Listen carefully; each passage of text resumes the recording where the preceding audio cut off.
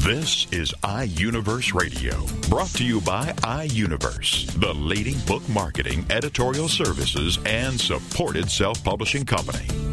iUniverse Radio is your opportunity to hear firsthand from authors about their new books.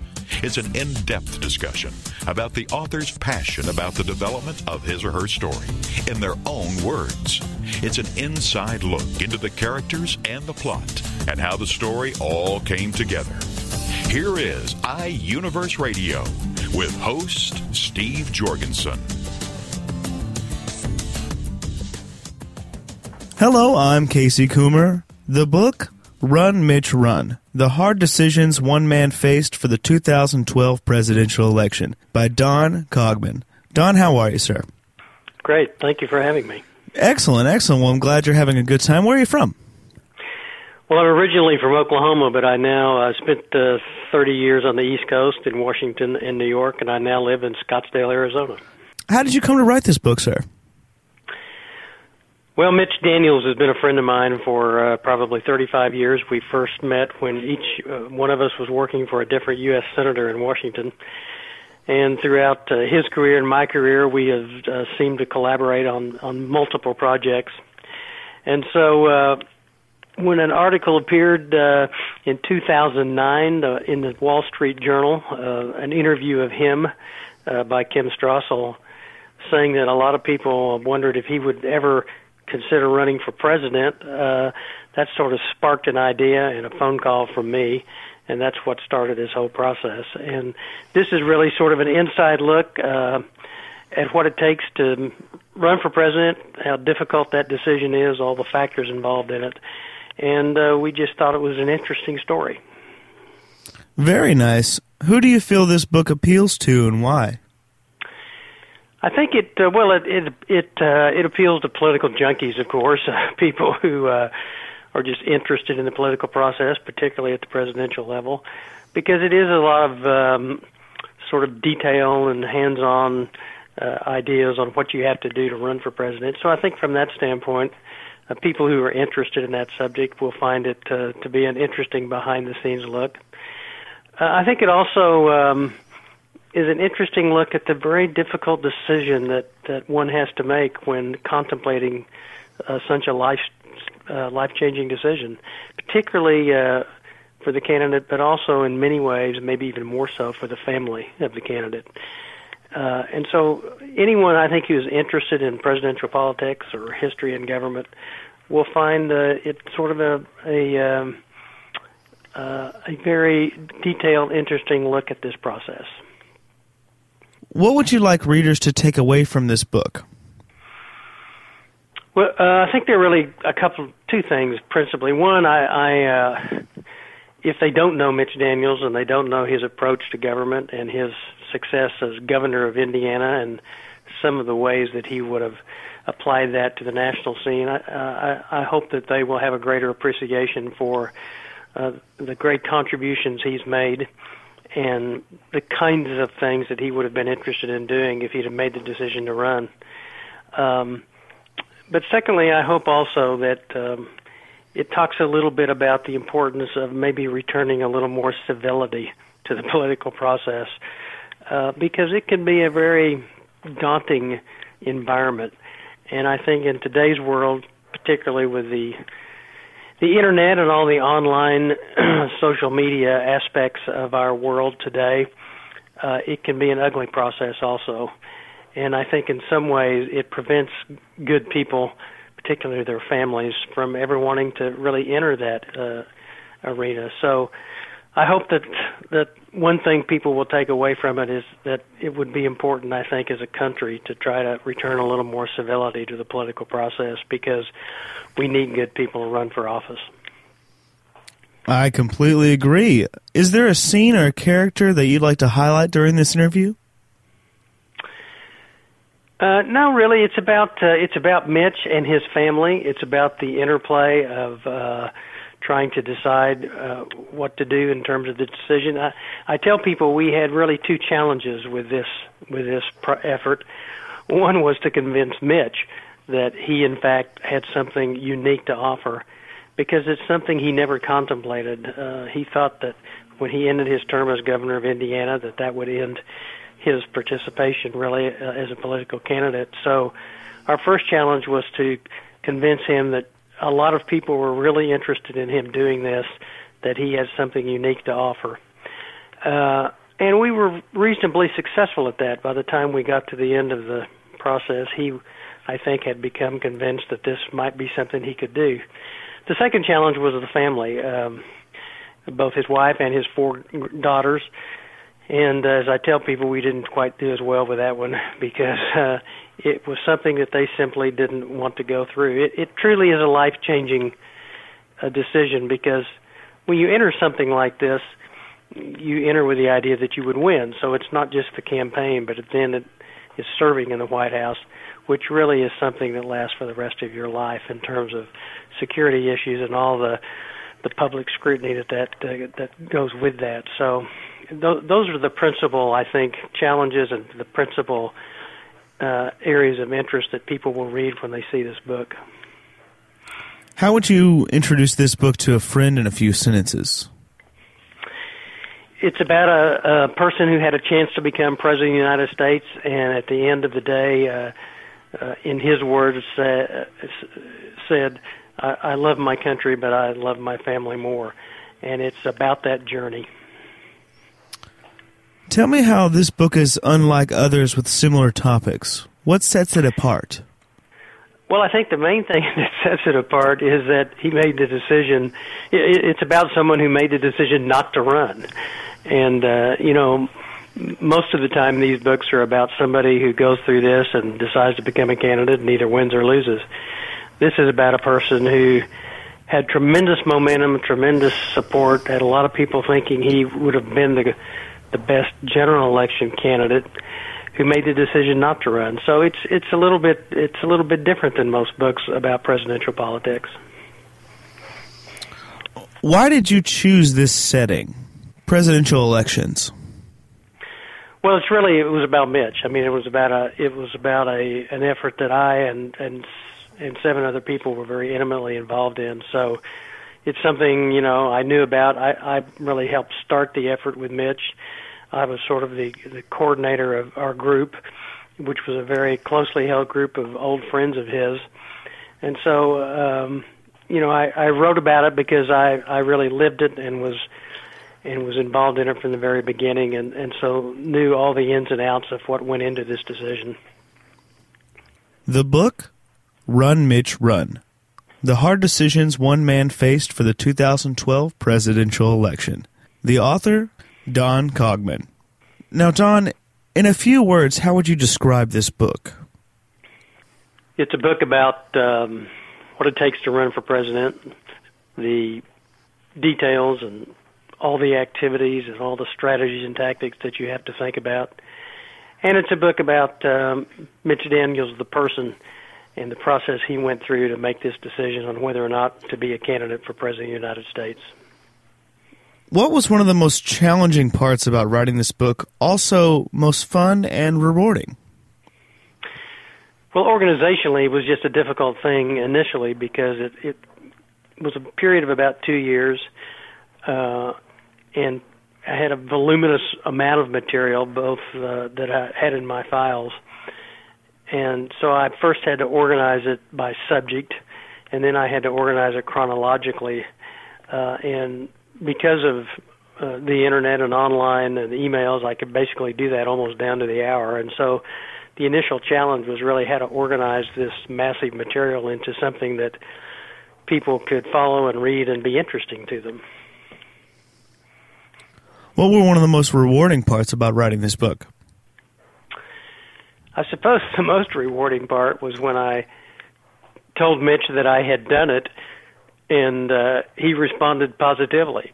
I wasn't sure what he would think about doing something like this, and initially I didn't even really think it might be a book. I just really did it for the people who were involved in it as sort of a piece of history that we could revisit. And his response to it was, look, I think this is an important story to tell. So it was very rewarding that he felt like it was worth actually making a book out of it. That's really awesome. Is there anything else you'd like to highlight during this interview?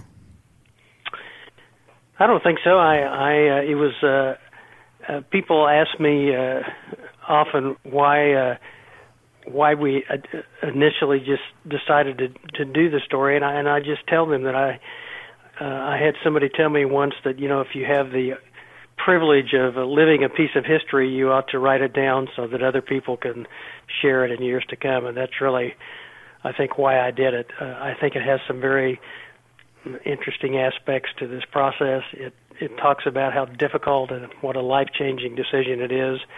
And I think people who are interested in politics, who are interested in the presidential process, which we're now getting ready to enter, there's so many other people right now going through the same difficult decision-making process that Mitch and his family went through. And I just think there's some relevance today and in future years, and I hope people find that it's an interesting story to read. Well, Don, where can we find your book? It's on Amazon. It's probably the best way to do it. Also the Barnes & Noble link and a few other places, but I think probably it's more readily available on the Amazon site. The book, Run, Mitch, Run, The Hard Decisions One Man Faced for the 2012 Presidential Election by Don Cogman. Don, thank you very much for being here with us. Thank you. I appreciate the opportunity.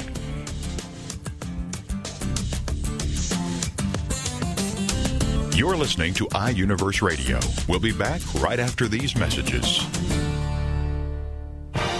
Congratulations on being the proud owner of an adorable, soft, cuddly, sweet-smelling, smiling, cooing, hungry, tired, gassy, screaming little bundle of joy. So now what? Where's the owner's manual for this thing? Where are my instructions? Right here. It's Baby and Toddler Instructions with Blythe Lipman on TogiNet.com.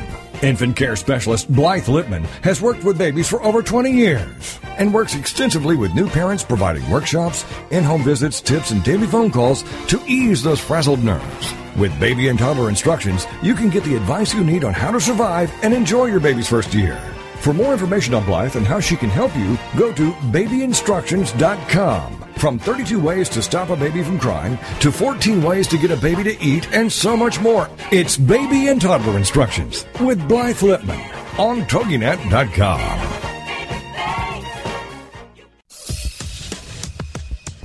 Welcome back to iUniverse Radio with host Steve Jorgensen. The title of the book, Devils or Angels, the collection, Handsome Devil. And the author is Dan Roberson, and Dan joins us now on iUniverse Radio. Hello, Dan. Hello, how are you? Great to have you with us. This is really quite a think piece. It is a collection, as you say, because it deals with prose and poems, and we're going to talk a little bit about your short stories and have you read a couple of your poems to us in a bit here. But first of all, just to kind of sum up your book, you talk about your book, it's all about choices, decisions, and motives. So devils or angels, a little bit of each in every one of us? I think that everybody has a little bit of, a little bit of devil and angel in them, because everybody has, it may be mostly good, but there's a little bit of bad things or bad choices that they can make at any time. And that's a good thing, actually, because if you don't have, if you don't make choices, you don't learn anything. Sometimes the problems that you run into and you overcome, that's when you find out you really learn the most. So can love and hate exist side by side? I think they can. I think, even if you're talking about just in reality of a neighborhood, you can have someone that's really loving in maybe in one house, and the next house you'd have someone that hates, but you don't know why the hate is there. They know maybe, or maybe they don't even know. Sometimes we're brought through these problems, and we have to learn to overcome them because just the way we react to them.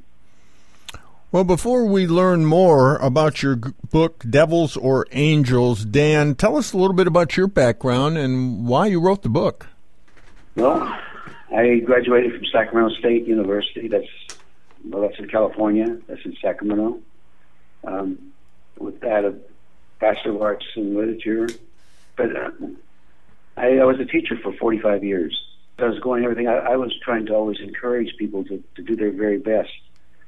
But as I was going along, I also found out that there were a lot of things that sometimes I made mistakes too. But I didn't want people to think that if you make a mistake that you're stuck there, because once you get to the place where you can, you reach an obstacle and you can overcome it, that's when you really start growing. And I wanted, I wanted my students to know that that's when they were going to become powerful. They could take words, and because I was in literature and in English at first, I wanted them to know that words are very powerful. And if they use those words powerful, if they use those words in a good way towards people, they can encourage people. If they use them in a bad way, they can destroy things. And I found out that just for myself, as a poet, I found out that I was wiser sometimes than I normally thought I was. But I could see things pretty clear sometimes, and I could mix fantasy and reality and know. And sometimes it would make me look like I really knew what I was doing. But I also made mistakes. I learned a lot from those mistakes. And the more mistakes I made, the wiser I became, I think. And if you make those mistakes, you're deciding your own fate when you make your choices and decisions based on those mistakes. If you feel guilty and you want to do something about it, you can. You're never stuck in the place where you're just damaged goods. Right now, all the things that have happened in your past, they make you that wise or that good person that you are right now. And if you like who you are, right now is the part that's important, because the future is you're going to be going places. You have a lot of potential. Well, that's very well said, Dan. I think all of us sometimes are our own worst enemy, if you would. We kind of paint ourselves into a corner where there's no way out. Well, the problem is when it's not when we make a good decision or a bad decision. It's the worst problem is when we're just kind of hesitating.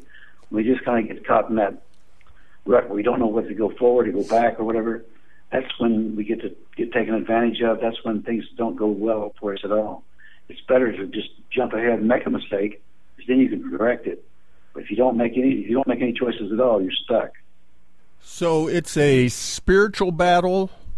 Well, you could say it's a spiritual battle, but even if you're not what you think is a spiritual person, you're still, you're out there deciding whether you're helping people or whether you're helping yourself, or whether you're going to just get in somebody else's way. And most people go around in kind of an isolated lethargy, where they're just kind of they think they're all by themselves, but they're not. The world is out there, and then they can interact with other people, and that can spur them on to do great things. So it's all about the motive. I think it's mostly about the motive, yes, because if you decide that you want to do something, I think the only thing that's going to hold you back is you. And if you say there's some people out there that hate, well, love conquers hate. Love is always more powerful than hate. It's just that sometimes it seems like it moves slowly. If you love more, hate will just kind of dissolve or disappear in front of you. Tell us a little bit about some themes of your short stories. One of the stories is called A Crooked Man. Crooked man sounds like someone that's really maybe evil. In this case, the crooked man is very, very honest. He starts out as a handicapped person. And the doctor just says he's a crooked little fellow because he has a bad ankle or a bad foot. But he uses that to his own advantage. He goes into school. He learns to overcome his handicaps. He goes to sports, and that becomes an asset also. He goes into a job. He becomes a lawyer. He's known as the crooked lawyer, but he's the most honest lawyer around. And he goes from then he's able to all the crooks. He goes to the point where he defends crooks, but they don't like being necessarily in his area. They don't like to do bad things in his area because they think he sees through them. And so, but they support him, and they find out that sometimes they can turn to the good and still make profits and everything, and they're okay with that. He goes from being a lawyer to a politician, and so he becomes a crooked politician. Now, the people that are behind all this, and that are behind him going into the politics and everything, their motives are not very good. But because the crooked man continues on and tries to do things the way he believes, he stands with his convictions. Because he stands with those, he's able to get a grassroots support, and he goes way beyond what anybody thought he could do. And I kind of left it open-ended at the end because we have a lot of political races going on, and we always seem to have those. And people have to decide, are they just going to stand by and watch? Or are they going to make choices too? And sometimes they need to find out someone that knows what they want, find a candidate that knows what he wants, and you go after things. That's what that one's about. It's actually a fun book, and I think the reader would enjoy parts of it just for the fun of it. But on the other hand, it's something that they could really put a lot of thought into and find out that it's actually has a lot of wisdom behind parts of it. Could you read one of your poems? I could. Let me read Condemned for Loving Too Much. All was quiet in this forgotten town. A record snow was tumbling down. Yet in the plaza, crowds were shopping still, looking for entertainment to get their fill. There were walkers and talkers, shops all ablaze, restaurants still open but countless delays. Marge was waiting patiently and talking to a friend. The day had been perfect. She didn't want it to end. Somehow she noticed him standing away from the crowd, his gray eyes fixed on her, haughty and proud. His soft brown coat, his lean frame, the thin twisted nose. Why she alone could see him, she could only suppose. His eyes asked questions which seemed to strip her bare. What kind of man was he? One who didn't care? Was he an angry ghost or a demon of some kind? Why was his thoughts penetrating her mind? Somehow in his hands he held her new fate.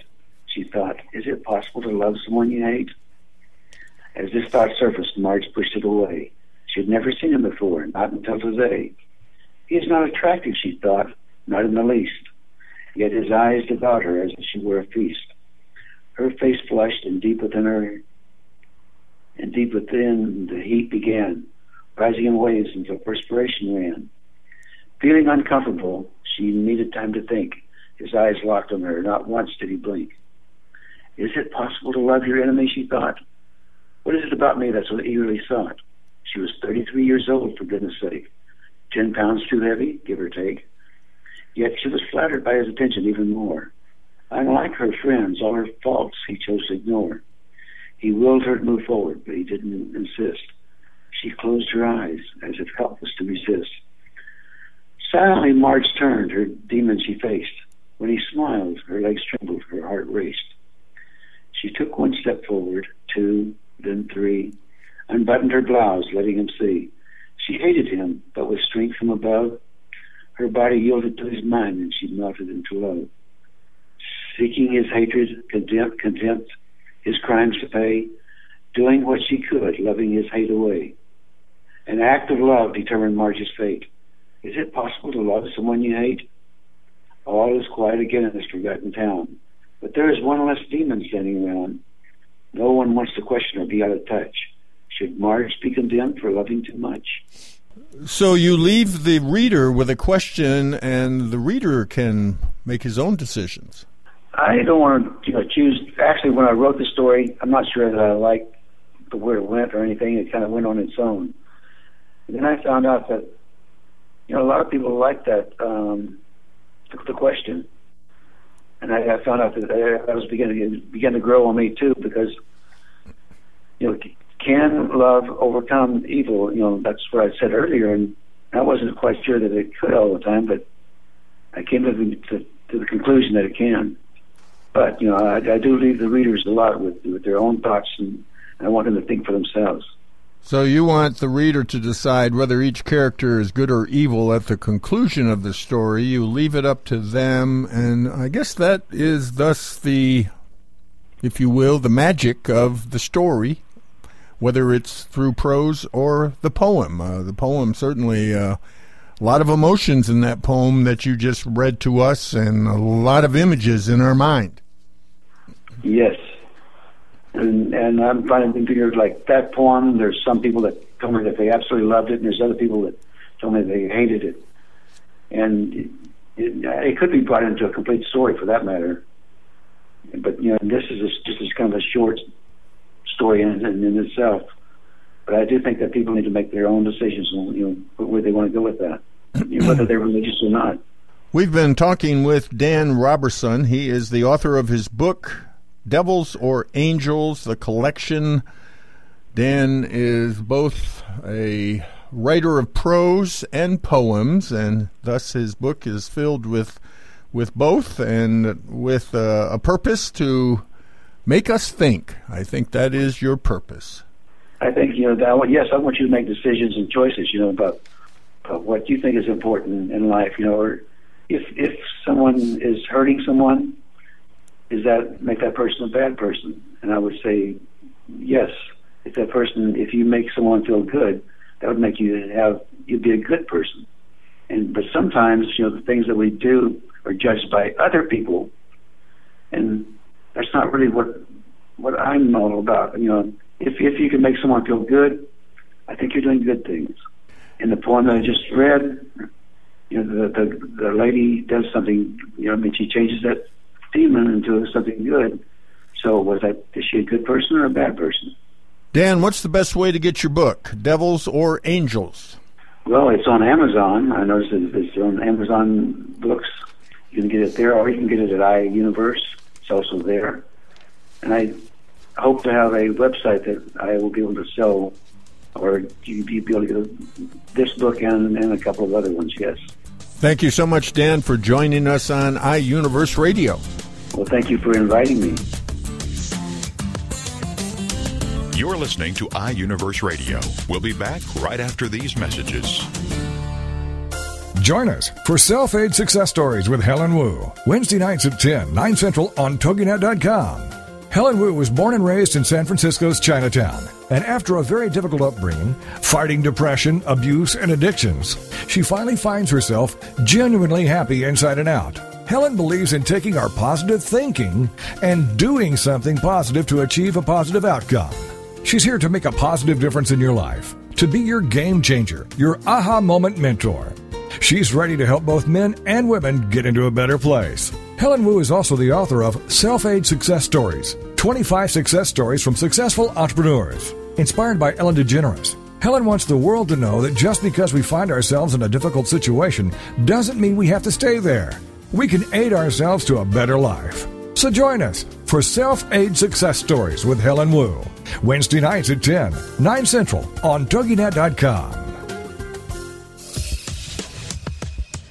Welcome back to iUniverse Radio with host Steve Jorgensen. Hello, I'm Casey Coomer. The book, Model Coach, a common sense guide for coaches of youth sports by Daniel L. Sedor. Dan, how are you, sir? I'm doing fine, thank you. Great. Now, how did you come to write this book? Well, the short version is it's really about leaving a lasting legacy.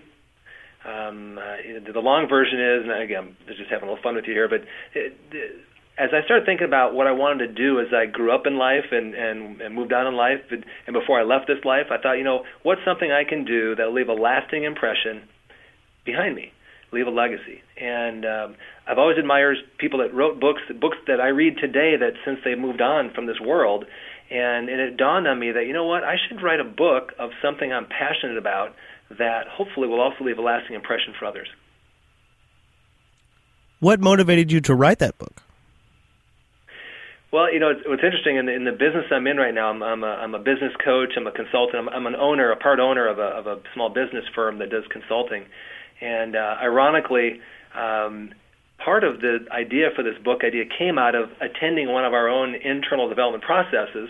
And so during the course of doing that, and that's why this legacy thing came up, I had to make a decision on how I wanted to leave a legacy. And when the book idea came up, the next biggest decision I had was, what do I write about? I mean, who am I to write a book about something? But it dawned on me that something of this nature, I've been born around sports, I've played sports, I've officiated sports, I've coached sports, and I continue to do so to this day. And it just made sense that I can find something in the area of sports that I can speak to. And what I thought back about is I thought back about all those great coaches that influenced me over the years, the coaches that influenced me to work harder, try better, get better work ethic and those things. It just dawned on me I needed to do something to help reinforce more and more coaches took into account the lasting impact they had on not only the players they coached, but the parents of the players that they coach. And so that's how I ended up landing on this book, this title, this topic. Who do you feel this book appeals to and why? As far as the appeal for this book, my hope is that every youth coach out there, any youth sports-related coach out there would find value in this. And not just the traditional sports, not just the baseball, football, basketball, hockey kind of traditional stuff. I'm talking even the martial arts coaches, obviously volleyball is a pretty major sport in soccer as well, but anything that's even cheer. These days there are a lot of cheer teams and cheer squads, and all those things are team-based. And there are coaches that are leading younger people in developing them on some skills. And I think in every one of those cases, I think those coaches can find value in how they approach this youth, their students, their team members, or whatever they call them. So I hope that's one of the people that this is important to, and really would like to see something. Also, the parents. Many parents have come to me already and said, you know what, if you don't mind, I'd like to get a book from you to give to the coach for my daughter's team or my son's team, just partly as a thank you, and partly as a way to encourage them to keep getting better as a coach because they really valued them. So those are a couple different things that come to mind. Well, that's great. What is one thing you'd like readers to take away from your book? Ooh, that's a loaded question. One thing. Wow. I alluded to it a little bit, but and I'm just going to be honest here. I'm not going to stick to one. It's impossible. That's fine. But the one thing I would stress is what I alluded to is I really want every coach of any activity to really realize the impact they have on the youth that they're coaching, the long-term impact. Now, with that said, I still believe the concepts within the Model Coach book is each concept itself has its own merit. So unless you want me to go into all 5 of those pieces right now, does that kind of give you an idea for what I was thinking? Sure. Actually, let's go into the 5 W's. How about that? We'll start with the 5 W's, and then we'll press into the Enneagram model. You bet. Well, the 5W approach, I'm a firm believer in that in doing anything, there shouldn't be just one party that is advantaged. Not just one person wins. So in the process of writing this book and the intent behind the book, it made me stop and realize there's a lot of wins that occur here. Obviously, as I just mentioned, I hope one of the wins is that a coach themselves has a better experience as a coach. And it helps them continue coaching because they enjoyed it and they found value in it and they found satisfaction in it. So one of the wins is that the coach should be advantaged by this book. Obviously, as I mentioned, the players should be advantaged by the book. They should have a better playing experience to the point where, A, I hope the players want to return the next season to whatever sport they're playing in, and B, if they don't, that they at least stay active in some kind of activity. And I bring this up because we've all had those coaches over our lifetime, perhaps, sometimes teacher, sometimes neighbors, that have had a really bad influence on us and caused us to not want to do something. Well, I want all players to want to continue participating.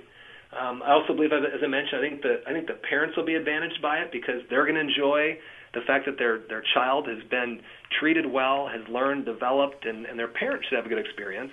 In fact, back to your previous question, one of the things I really promote heavily in the book, beyond the 5 W's that we're going to, and the model itself, is the fact that every coach should have a parent meeting multiple times with parents because often parents have no idea what's going on. And because they don't, issues creep in, and we can cover that later. Another win that comes to mind here, and I did this early on when I first started the book, is I took proceeds from each book sold and gave it back to other local charities. And so early on, I gave my monies to a couple of local charities. One was the Teammates, a youth mentoring process in our community. And then another one was a sports council that reinforces youth activity. And so I gave them money to provide for youth scholarships that couldn't afford the entry fees for different running events, as an example. And so those are just another one of the wins that I wanted to reinforce. So anyway, I think that kind of gives you the feel for the 5 W's. And any other questions on that? No, sir. Let's go to the 5 key points related to model. What would you like to know? From the top, please. You bet. Well, when I did the initial research on this book, I knew I wanted to write it about coaching youth sports, but I really didn't know what the content was going to be or how to position it. And so it was neat when, after I interviewed, and I look back through my notes, I think it's 20, 30, 40 different coaches I actually interviewed one-on-one, gathered some notes, and I was looking for theme areas. And what was neat is when I came down to this, I ended up with about 13 different themes. And as I took those 13 themes and started just kind of tweaking them and pairing them up and putting them together, the word model almost naturally came out. And, I saw mode in there, and all of a sudden, like, wait a minute, model coach. That's perfect, because really, this is about helping a coach not only be a model for their players and their parents, but also to then have some tendencies related to the model that would help them. So the first one that's very important is the M in model, and that is we want every coach to realize the importance of mentally preparing for their season, for their practices, for what they're going to tell the parents. And this goes back to my earlier point in that we want people to really come into this realizing as a coach, they are influencing many people, players, parents, fans in general. They're also influencing the other teams they're playing against if they're a good model. And frankly, they're affecting the officials and the officiating of the thing as well. And again, being a former official, there's coaches that definitely rubbed off on me in a positive way as well as negative. So M is mentally prepare. The O stands for organizes. So it's one thing to mentally prepare, another thing to organize. And organize isn't just doing it all on your own. It's getting with your team of coaches and planning out what we're going to do this season, planning out what we're going to do this week, planning out what we're going to do this practice.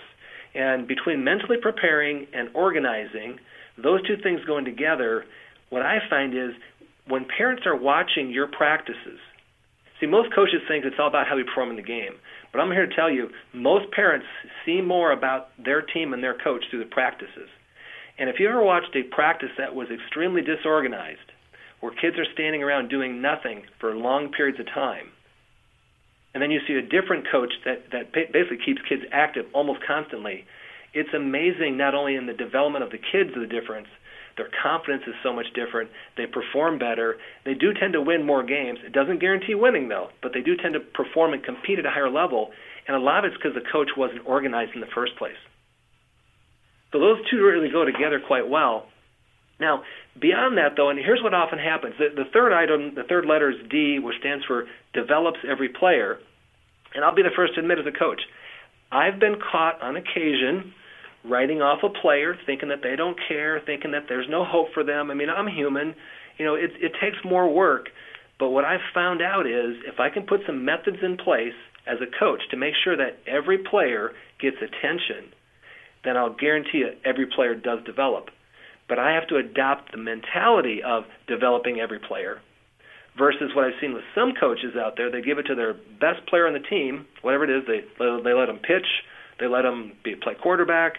They let them lead their team in golf, whatever. But sometimes we get so focused on that one person that makes us look good and win, and we never develop the other team members to really truly create a team. So that develops every player is something that I reinforce with every team I coach. In fact, we put in place some mentoring of what I'd call some at-risk players. Because let's face it, we've all seen the players that are naturally gifted. Those kind of players, they just need time to practice. But there's a few players out there in every team, I believe, that I've seen, that is that quiet kid, it's the shy kid, it's the kid that maybe hadn't played the sport before and had no one to really, maybe a parent didn't really teach them much. And let's face it, they feel intimidated. So one of our philosophies under Develop Every Player is we identify those players early on, and the coaching staff each volunteers to take under their wing one of those players and mentor them, give them attention, help them build their confidence. And it's amazing when the year comes to a close that some of those same players are nearly as good as the naturally gifted athletes. Now, I've been kind of rambling for a while here. Is it okay to continue? Yes, please do. You bet. The E, so I hit the M-O and the D. The E comes into encourages. Now, this word is very simple, and at the same time I want to reinforce something here. This is not about being 100% positive. And in the book, if you read this, it talks about different ratios. And I'll be the first to admit, I'm not an expert in psychology, but I will say this, is I've read enough literature through my business and coaching other adults, and enough literature on how many repetitions it takes to learn things, that the philosophy we approach in coaching youth sports is, and it's going to happen, for every time we have to correct a player, hey, you jumped off sides on football, for every time we have to correct somebody, then I tell the coaching staff, it's our job to find 4 positive things after that to make sure they feel like they're being valued, heard, and understood, and they don't feel so bad about making the mistake. Because let's face it, no matter what sport we play, we all will make mistakes.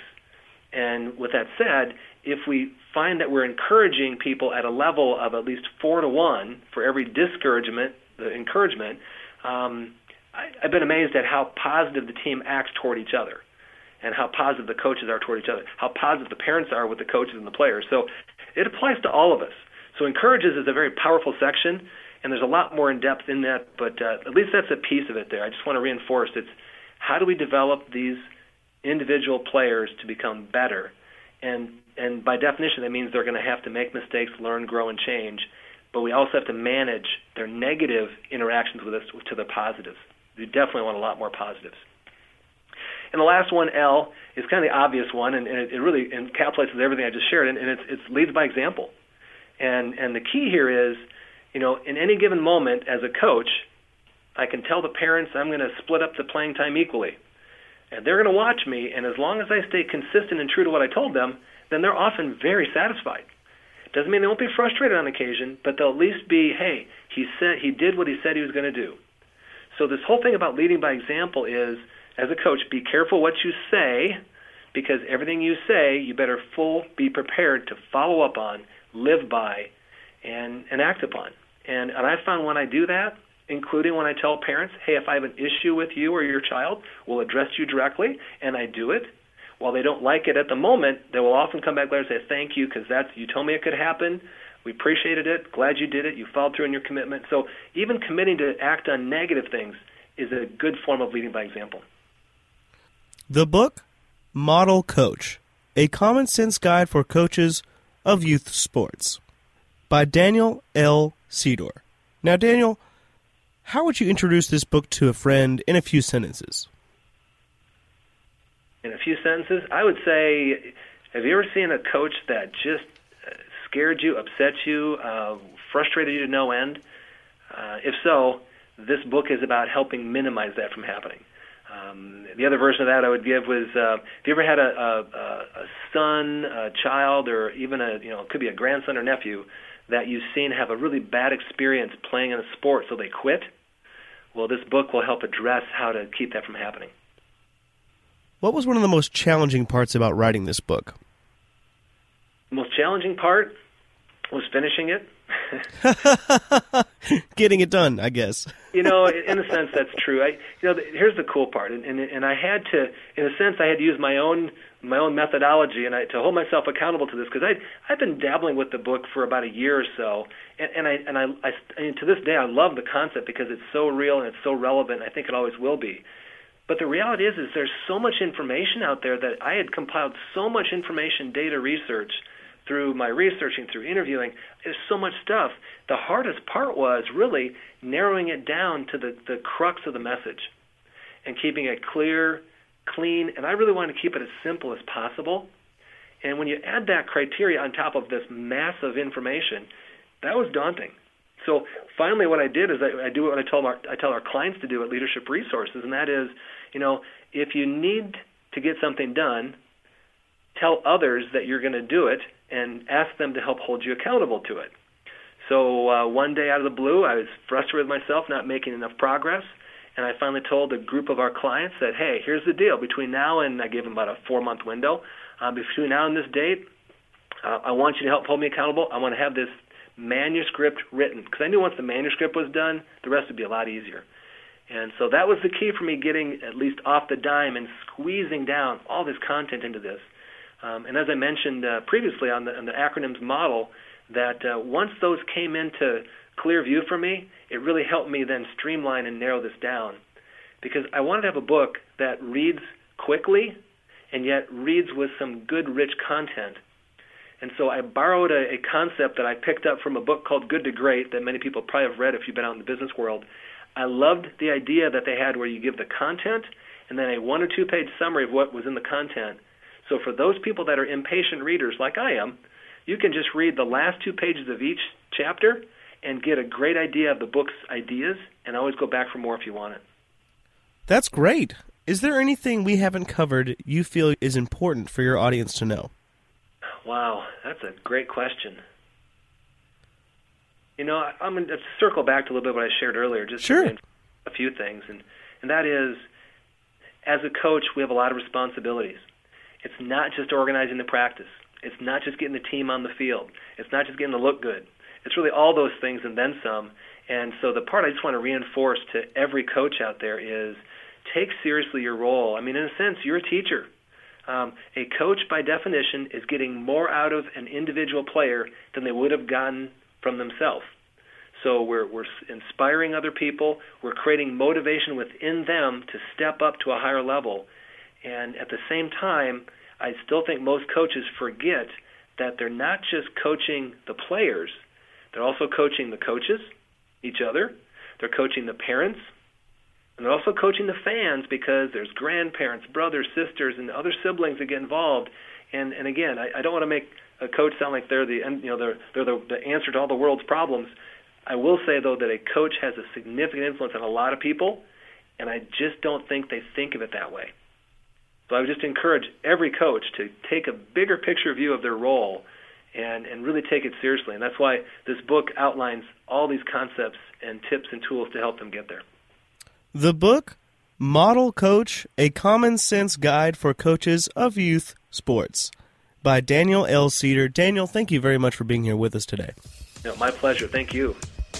iUniverse Radio is brought to you by iUniverse, the leading book marketing, editorial services, and supported self-publishing company. iUniverse Radio is produced by TogiNet Radio. Radio with a cutting edge.